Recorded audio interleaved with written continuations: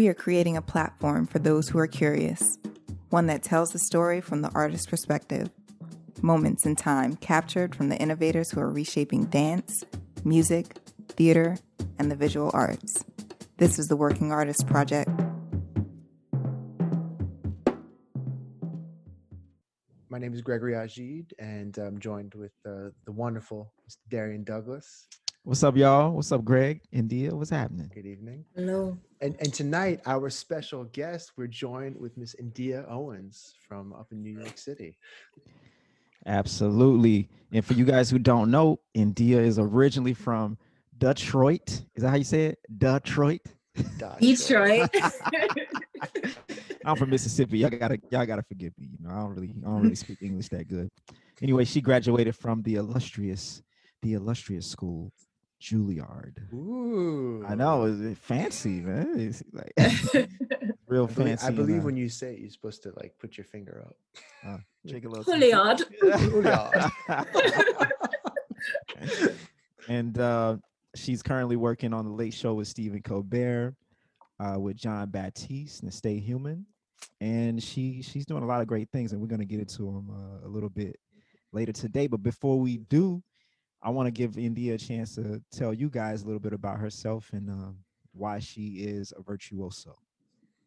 Oh, wow. Thank you. So, hey, everybody. I am Endea Owens. I'm a bassist, composer, educator, auntie. I love life. I love music and everything about it. I have an organization called the Community Cookout. We give out 100 free meals to the New York communities, plus a free pop-up concert. It was a brainchild that I developed over COVID because, you know, I've been blessed to continue working, and I just felt that it was my duty to reach out to people and to have people working to feed people. Like I've played bass for a long time. I played violin for a long time. I've done tours. I do The Late Show. I've done some recordings. You've done it all. Sounds like you got a lot going on. Not yet. Recordings. Have you done Broadway? I'm sure you have. Off Broadway. Off Broadway. Same thing. Yeah. You can count that. That's awesome. So Endea, you grew up in Detroit. Can you tell us a little bit about like your musical upbringing and your background and how you made it to the big city up in New York? Oh wow, yeah. So my first introduction to music was actually when my mother bought me a Yamaha keyboard. I was 8 years old, and she noticed that I could play by ear. I could play every jingle that I heard, everything. And I was actually really good. Right now I'm kind of trash. But at the time, I was really good at the piano. I could play lots of classical pieces. I played for my school's graduations. I was really good. But then my school had their own free music program, and they were giving away free instruments too for us to actually start studying in the school. So I started on violin, and I played that for about 7 years until high school. I played both in high school classically. My instructor in high school actually made me switch to the double bass because he heard me playing Mozart Symphony 25 by ear. I was just playing it for fun after school. And he said, you know what, we need a bass player. You get an F or play the bass. That sounds like a great teacher. I need to implement that in my classroom. And I didn't want to do it, but he said, you're gonna thank me later. And yeah, so that's what happened then. But I still taught myself the bass because we didn't have a bass teacher. During a college tour to my school, Detroit School of Arts, I met RHODNEY WHITAKER randomly at the high school. And that was my first time hearing a live bassist, like really hearing a live band. It was my first introduction to jazz. And yeah, I owe him a lot because he was one of the reasons why I was able to afford to go to college, to go to Michigan State first for my undergrad. And he was my first bass teacher. So that's what happened. And if we're going about the college story, I applied to Juilliard twice. The first time I made it to the final round, didn't get in. The second time I made it, but both times, the second time, no, the first time. Okay. The first time, actually this happened for Michigan State and Juilliard. I actually took the Greyhound up to my auditions. Wow. Yeah, and for Michigan State, it was really special because my mom was like, okay, you got it. I was like, I think so. So I took the Greyhound up to East Lansing, and and yeah, I actually almost missed that audition because I was like, okay, where am I? But Rodney was so helpful. He's like a key part in this whole journey. Yeah, that's what's up.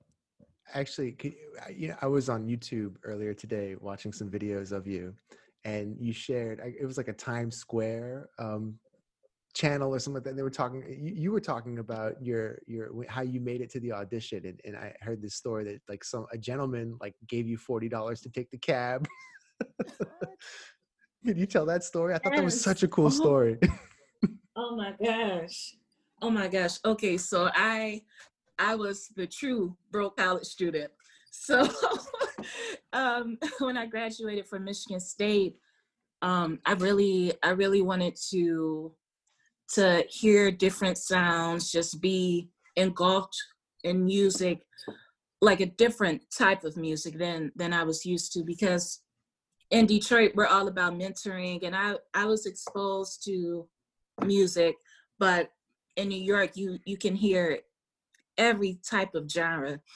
So I was like, okay, I'm gonna get to New York.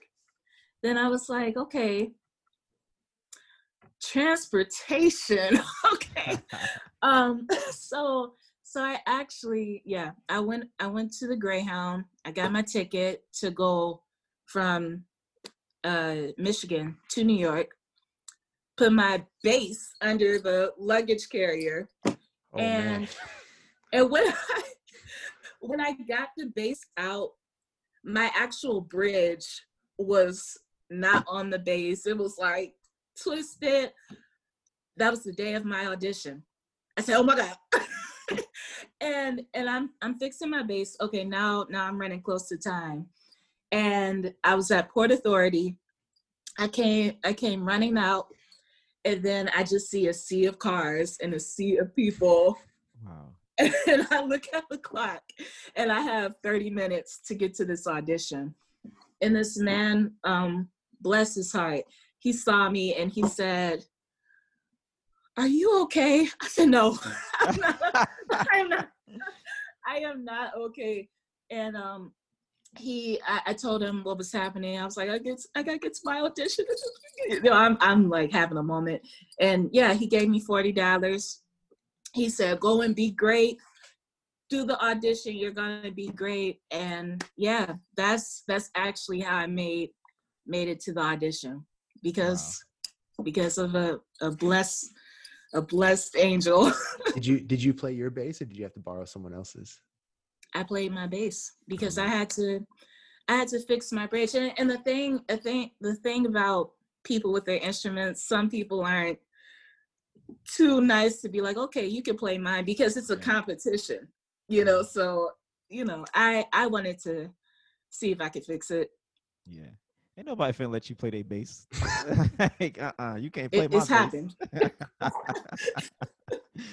Listen, that's actually a great segue into the next segment, because I want to talk about community and how dedicated you are to the community. And this guy was very, in your community, he was dedicated to you, you know, nail it at audition. So like when we see you doing things like your the programming, you're feeding 100 people, 100 different families, and you're coming up on 300 families you're about to feed. Am I correct? Mm-hmm. like what inspired you exactly to do something like that, and also like what past experiences did you have to motivate you to do that? Oh, well, I always just believe that you have to love people. You have to love every person. You know, everyone deserves love. Everyone deserves to be seen and heard.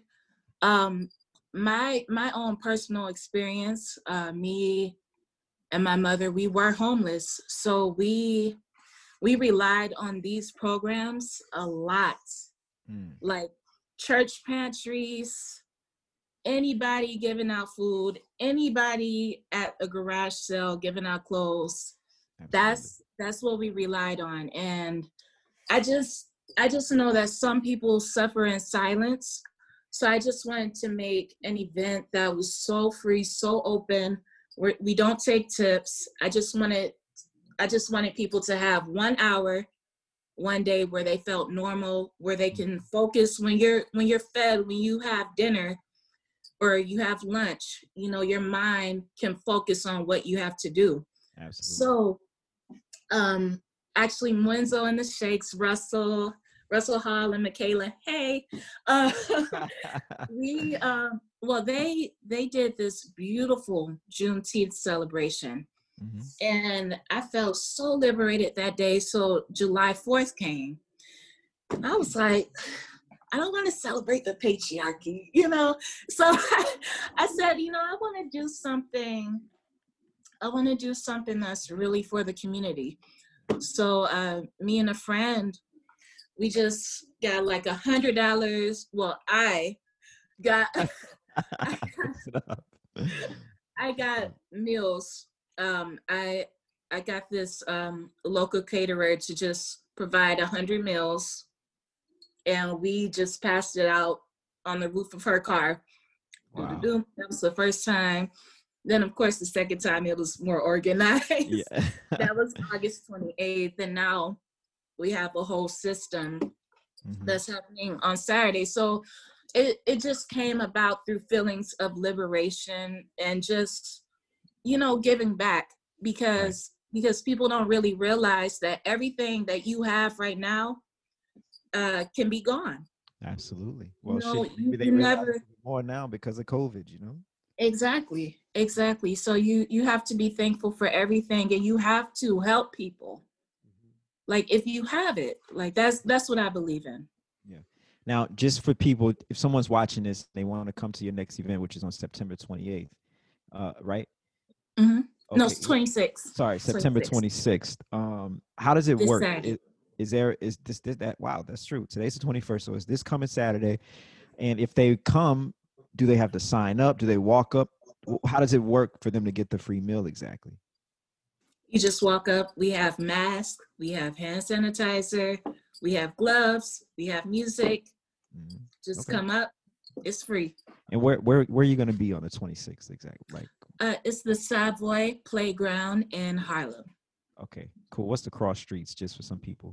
Lennox is between 140th and 141st.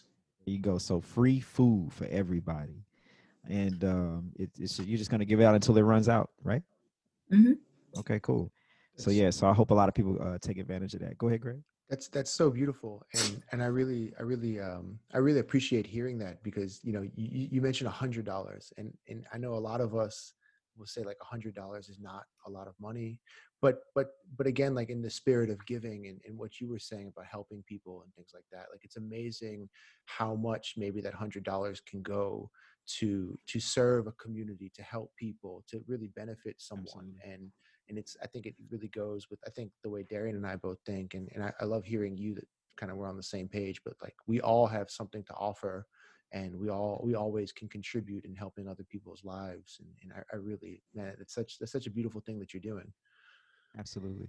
Yo, so yeah. I just thought of something I want to do. Just to, is there a way people can give you money for this? Like if they want to give you, if they're listening, how do they do that?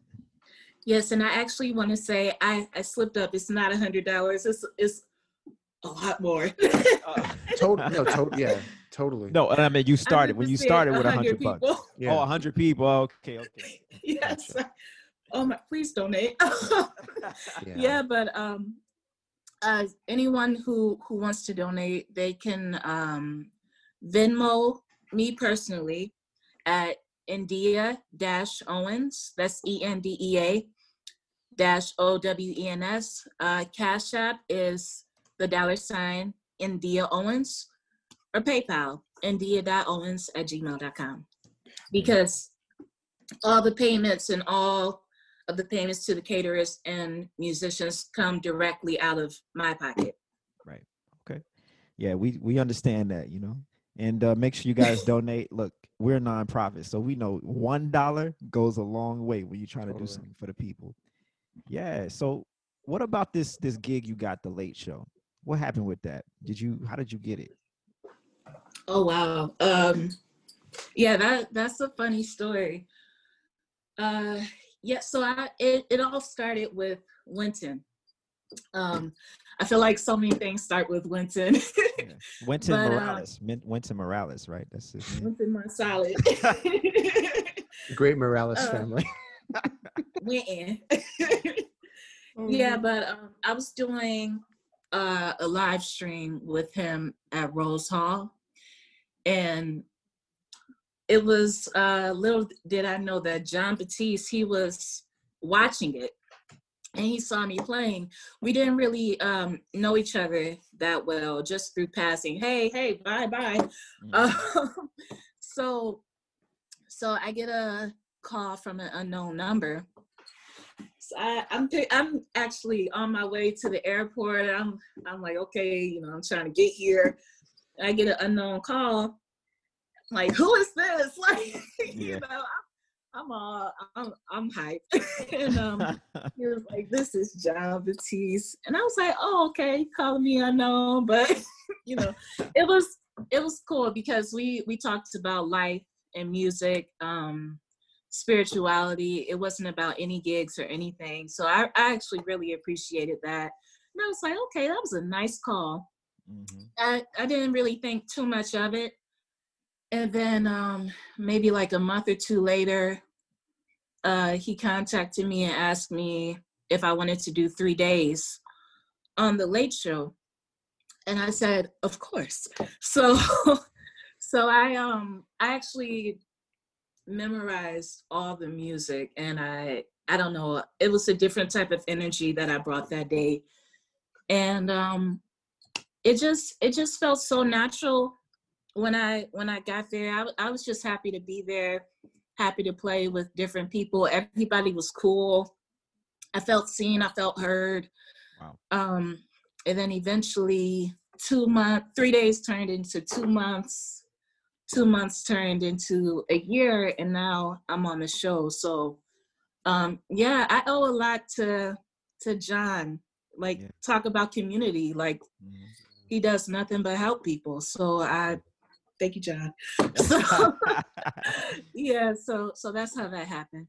Okay, that's great, man. It just made me think of this thing that Chris McBride, that's your homeboy, right? He always says, it ain't about the call, it's about the call back. So, yeah.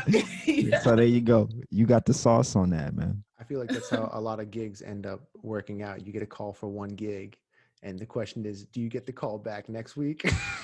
Or are you just exactly. A one and done type cat? That's right. One hit wonder, baby. One hit wonder. Yeah.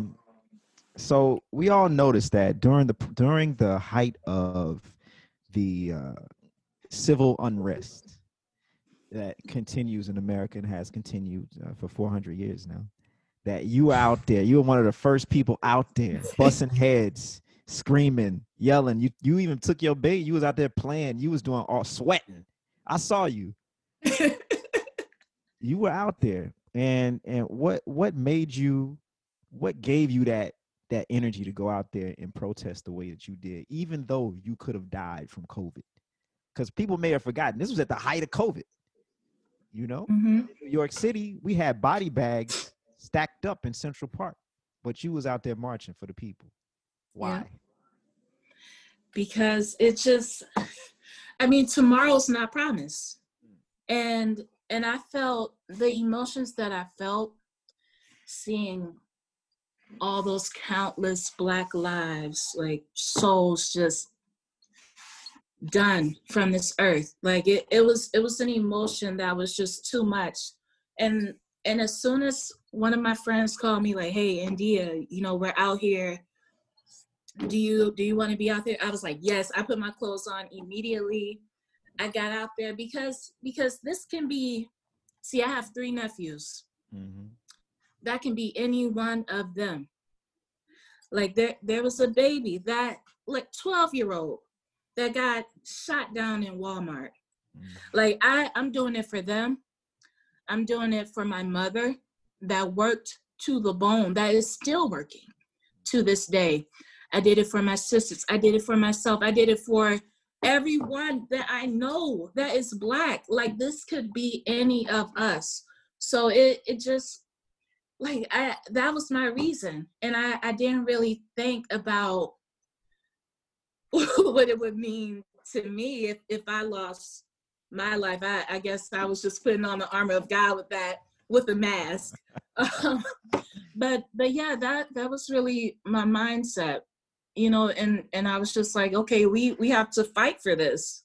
We have to fight for something. It, like, everything in my spirit said, okay, this is the time. Something is going to shift. And as you can see, like, there is a shift and a change worldwide. So those are the reasons, if that's clear enough. Absolutely. That's the passion you had. Yeah. Just explaining that I did that for my nephew. I did, you know, because, and I get that. I got a nephew, I got a niece, and I got a new baby, you know, and so I don't want those things to happen to them, and I don't want it to happen to me or anybody else in my family, you know, or anybody. You know, that shouldn't be happening to anybody, period. Mm-hmm. And so I get that. And it for me, I was like, damn, man, this is crazy. People like Endea's out there, but like COVID, yo. And it's like, or like, it's not like we were in Kansas, you know, where it's like, that's 5 cases of COVID. No, we were like the #1 place in the world, and you were out there risking your life for your fellow man, which is huge, man. Yeah. Can I ask you, like, it seems like you have like you have like a definite fire that's like burning inside of you, that you seem to be extremely proactive and very in touch with making a first move in so many aspects of your life. Like, where does that come from? Is that something that, like, you think you were born with, or is that like a trait that, like, you kind of developed out of necessity? Yeah, it came out of necessity, just making it happen. And, you know, Detroit, like, you know, growing up there, we're just go-getters. Like, we're a people that constantly creates. If you look through the history of Detroit, we're creators, we're innovators. Like every person that I know in Detroit that has moved or like really has been exposed to resources have grasped them so tight. So, like, I think we understand full circle that, okay, you don't get a lot of chances to do things. So you have to take it, like, you have to do it now. So that's where I blame Detroit on that. That was a great question, Greg, and you know, a beautiful answer too. Yeah, it's a really great answer. You wrote a song, and we're gonna play it, and I hope everybody's paying attention to this. And right now, if you just tuning in, this is Endea Owens. I'm Darrian Douglas, and that's Greg Agid, and this is the Working Artist Project. But we're now gonna play one of your songs, and I believe it's called "For the Brothers." Yes. Yeah.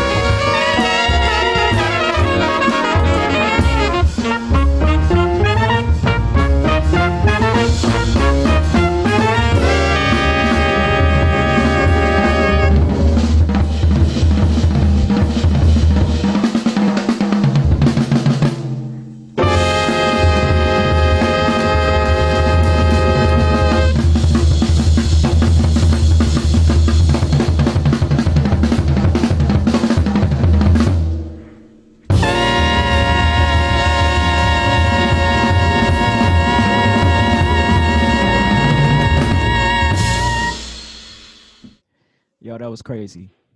That was crazy. Like the whole time, I know at home everybody was dancing because I'm here dancing. You know what I mean? That was awesome. Who can you tell us who's on the track and maybe what inspired you to write that? Yes, so it's Jonathan Barber on drums, Jonathan Thomas on piano, Jeffrey Miller on trombone, Jeffrey Miller. Sorry. Chris McBride on saxophone, and Josh Evans on trumpet.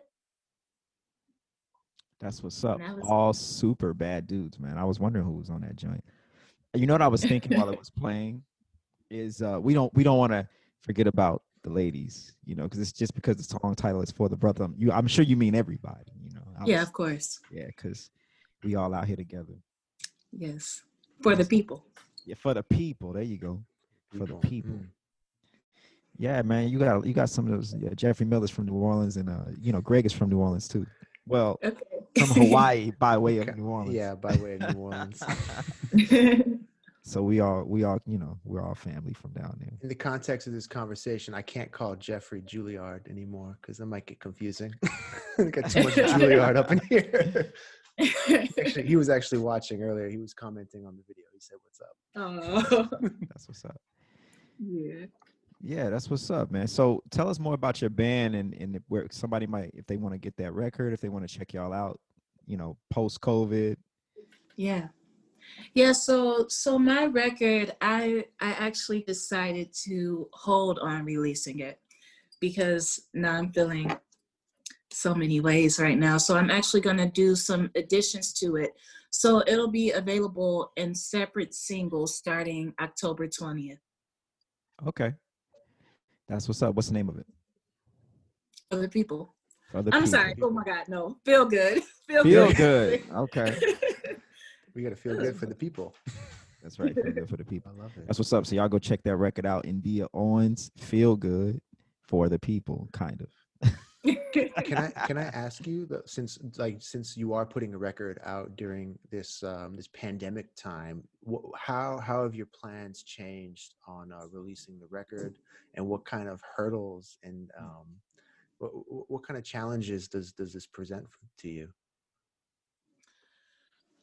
Well, actually, I think I felt, well, when COVID first started happening, the first hurdle was getting out of bed and actually, you know, being around people, like feeling that joy instead of rage and anger and sadness. Like that was the first major hurdle. And with everything involving racism that went on, the racism of 2020, just as the cherry on top of everything else that's been going on for centuries, it was just a lot to process. But you know, I always feel like nothing is impossible. If anything, I'm more inspired just being able to sit with those emotions and to feel it 100%, the raw emotional feeling of everything that inspired me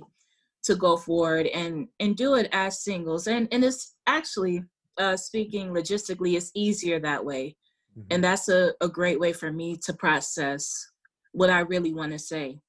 Absolutely. So you're doing every song on the record as a single? Yeah, that's how it's gonna be. A single and video. Oh, video. Okay, awesome. Cool. Are you working through a label, or is this going to be self-released? Independent. Mm-hmm. Awesome. Did you do a lot of the writing during this time, or are these some tunes that maybe you had like written before? Well, that song in particular, I wrote that around the death of Trayvon Martin when that first happened. So that was a old song that I had only wrote part of the melody to, and then I dug it back up around 2017. And every other song, it's been written at different times, like how I feel about police brutality, being a Black woman, how I feel about expressing love, feeling love. You know, it's different moments in my life. Wow, that's deep. You want to go a little bit more into any of those topics? Let the people know. Give them a little teaser. Okay, sure. Yeah. So I have this untitled song, and it was actually about a former relationship that I did have, and a lot of times it just made me think about how I feel as a Black woman in so many spaces. That song, and sometimes I don't feel seen and heard. But at the end of the song, this is actually Chris's favorite song. Okay. He knows it. But at the end of the song, it has a turnaround at the coda where like you kind of have to, like it sounds like you're fighting the love inside yourself, because you have to have self-love before, you know, you're like finding love. So that was one of the moments. You know what? That is some profound. I'm trying not to curse this episode, but not in front of the crib. That's right, not in front of a kid. You have a baby now. You can't do that. I can't do that anymore. But it's very profound because I think in life we all go through like these changes, these ups and downs, these trials and tribulations, like they say in the church. And I think it always comes back to, do I love myself? You know, and during COVID, someone said something to me and they were like, you know, it's interesting because a lot of people are finding out that they don't like themselves because you finally like, you can't do nothing but be with yourself right now. You got to sit with yourself. Yeah. Yeah. And so just understanding like, hey, you know what, before anyone else can love me, I got to love myself in a certain type of way. That's some deep shit, you know. It really is, man. Like, go ahead. To add to what you were saying though about you have to love yourself before you can create love and have enough love to share with other people. But again, it's like that idea that if you're empty or if you're missing 10% of the love you need, you gotta, you know, you need to fill that 10% void before you have enough to give to someone else. And you know, I've definitely been, you know, trying to find the blessing in this COVID situation, but I really, you know, I'm sure the two of you can also identify with this too, like having the space and the time to really sit with ourselves. And because, you know, all of us as musicians are always running gig to gig, session to session, trying to shed these tunes that we don't have enough time to learn and things like that. So I really, you know, I appreciate, you know, one of the blessings of this situation for me has been having the time and space to figure out how I feel about myself. And it sounds like you guys were also on that journey yourselves. Yeah, man. That was some good points, girl. It brings me around like, Endea, what do you think is going to happen after COVID is over? You know, like what happens for us musicians and how do we navigate and prepare for that? Honestly, I almost feel like it's going to be remotely the same. Remotely. Because you mean like remote recording and stuff like that, you mean? Yeah, but I hear a lot of musicians talking about the wages given from these venues and everything. But then again, I see live streams that are free. And I understand you have to do what you have to do for donations, but it just seems like the same thing that's been happening at these venues, but worse. So I'm actually really concerned about what's going to happen. And then it was a law passed on Facebook, well, a rule passed that you can't even do live stream performances starting October 1st. So it's not looking so good. And I think about the older people that might not be that savvy when it comes to technology. Like you have to know how to record, you have to know how to do things quickly. And you know, some people they like, this equipment costs a lot. Yeah. Like everything takes a lot of time. Like, and you have to have the resources for it. So I'm seeing people playing outside, myself as well, but winter is also right around the corner. So what happens then? Does everyone turn into a studio musician? That's kind of impossible.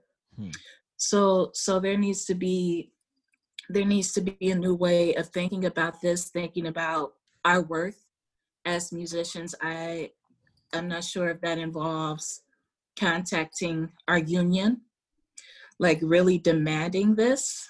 Mm-hmm. You know, I think there's things that we actually actively have to do for things to really change. Yeah. Like actively protest for things to change, because right now we're just getting the bitter end of the stick. Dude, this has been such a challenge for musicians, and I've been saying this to a lot of cats. Like, it just, you know, not to get into the politics of things, but again, like, it's just such a shame that the government can legally close. You know, it seems like the only industry that really hasn't opened back up is anything to do with entertainment, arts. You know, people who are, you know, doing the lighting and all that kind of stuff. The whole industry is gone, and also we're not, like, we have to find alternative work.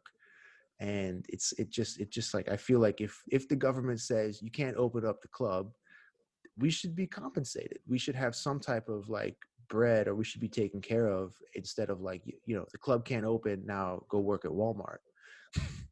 You know, because it's not like people don't want to see music anymore. Absolutely. Yeah, and that involves a lot of the union. Yeah.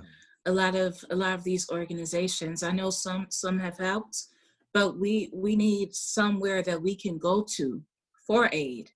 And what we have right now is kind of shaky, or dang near non-existent. Right. So that, I think that will solve some issues. Yeah, it's a rough one, man. It's because so many people weren't prepared for this, you know, and the government, like Greg said, you said there's no support, and I think we do have to change. We have to change and say, okay, maybe clubs don't come back for a year or 2 years, or if you're playing, like Greg was playing arenas, so you know that's not coming back anytime soon, you know. So you got to just think about, okay, if I do live stream, maybe I got to charge for these live streams. Maybe I do one live stream for free, but then after that, the subsequent ones have to be, you know, fee based. Even if it's $10, it's the internet. Everyone has it, so it's kind of like the audience is limitless. You got to think about it like that. Personally, that's what I think. You know, I think it's like also like, yeah, again, with like the idea of organizing, and it's I think one of the biggest hurdles that we have as musicians too is that, you know, just because some of us organize, and then you got, you know, one band that's not part of the organization and out there playing for free or whatever, and it's like we're always dealing with cats undercutting, or, you know, it's again hustling to get work. And I think that's just going to be a struggle that we're constantly going to have to deal with, and we have to just accept it's going to be part of the hustle, and find a way to incorporate that and still have a strong union, still have, you know, rights for musicians and working class people, you know. Yeah, absolutely. Endea, you know, we're coming up to the end of this interview. Wow. We had so many topics. I know, we had so many. We hit a lot of stuff, and you know, listen. Thanks for coming on. I do want to get one more, maybe two more questions in here, and this is a more serious question here, and I saw this on Instagram actually. I didn't even know this was happening, and I saw a mutual friend of ours post something, #RespectUs, or the Respect Us campaign. And it's a movement that's happening within your respective industry, where the television musicians, it seems like they're not, I don't know, I don't work in television, but it seems like they're not getting paid the same scale as actors or some other people. And you guys are trying to lobby the powers that be to get respect. Do you want to touch on that at all? Yeah, so the Respect Us campaign has been in the works for months, and it's just like during everything that's been going on, we see the basketball, NBA, WNBA strikes. Like, we're striking for a reason. You know, we see the protests. The musicians got together, specifically TV musicians, those that work on late night TV shows, The Voice, any of the shows that you see. We just are asking for parity. You know, we're asking for equal pay, because if you look at the Writers Guild or SAG-AFTRA, they get paid a lot more than we do, but we're the most diverse union. We're the most diverse group of people, and we get paid dramatically less.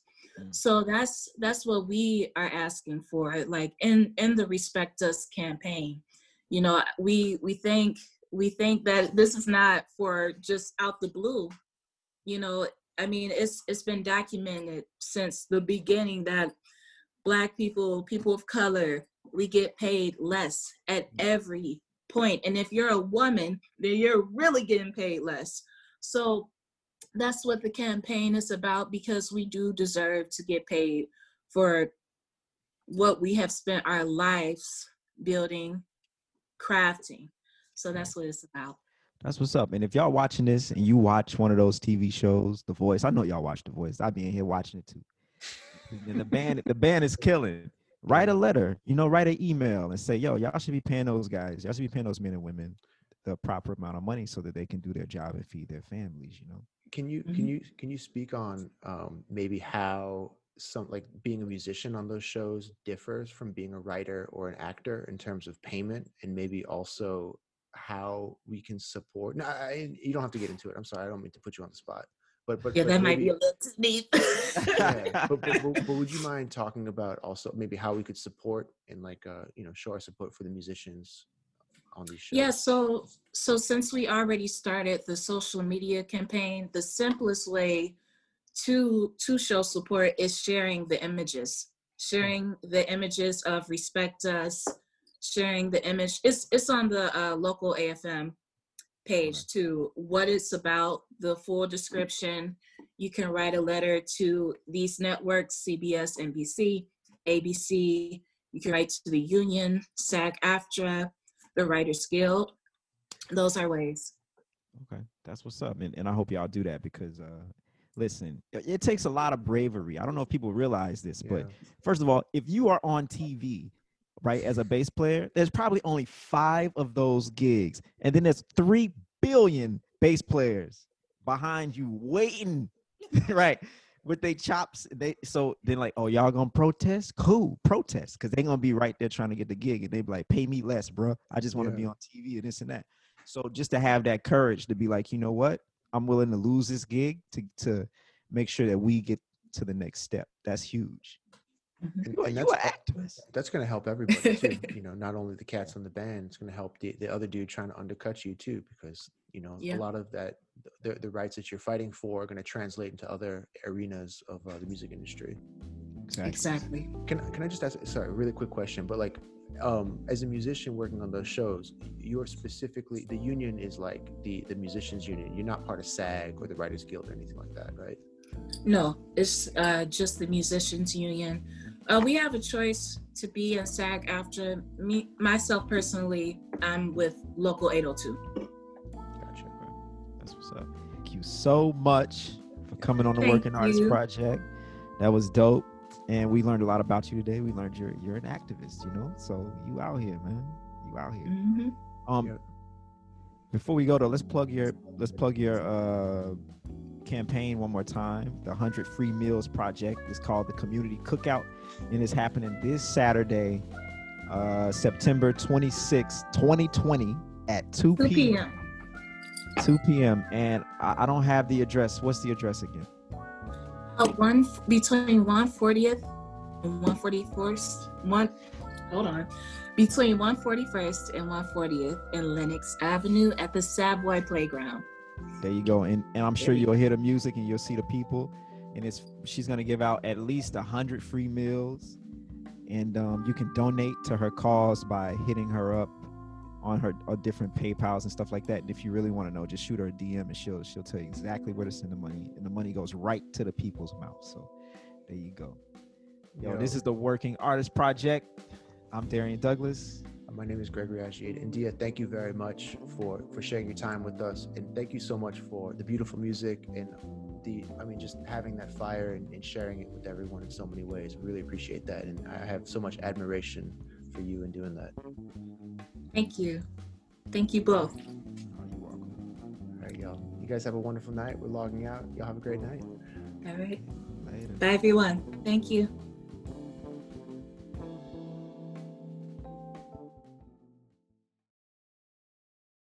Lowe's has a brand new flooring showroom filled with all types of floors. Scratch-resistant floors for toddlers and their toys. Easy-to-clean carpets for canines. Stain-resistant floors for scrumptious suppers. Even floors for yogis finding out how flexible they are.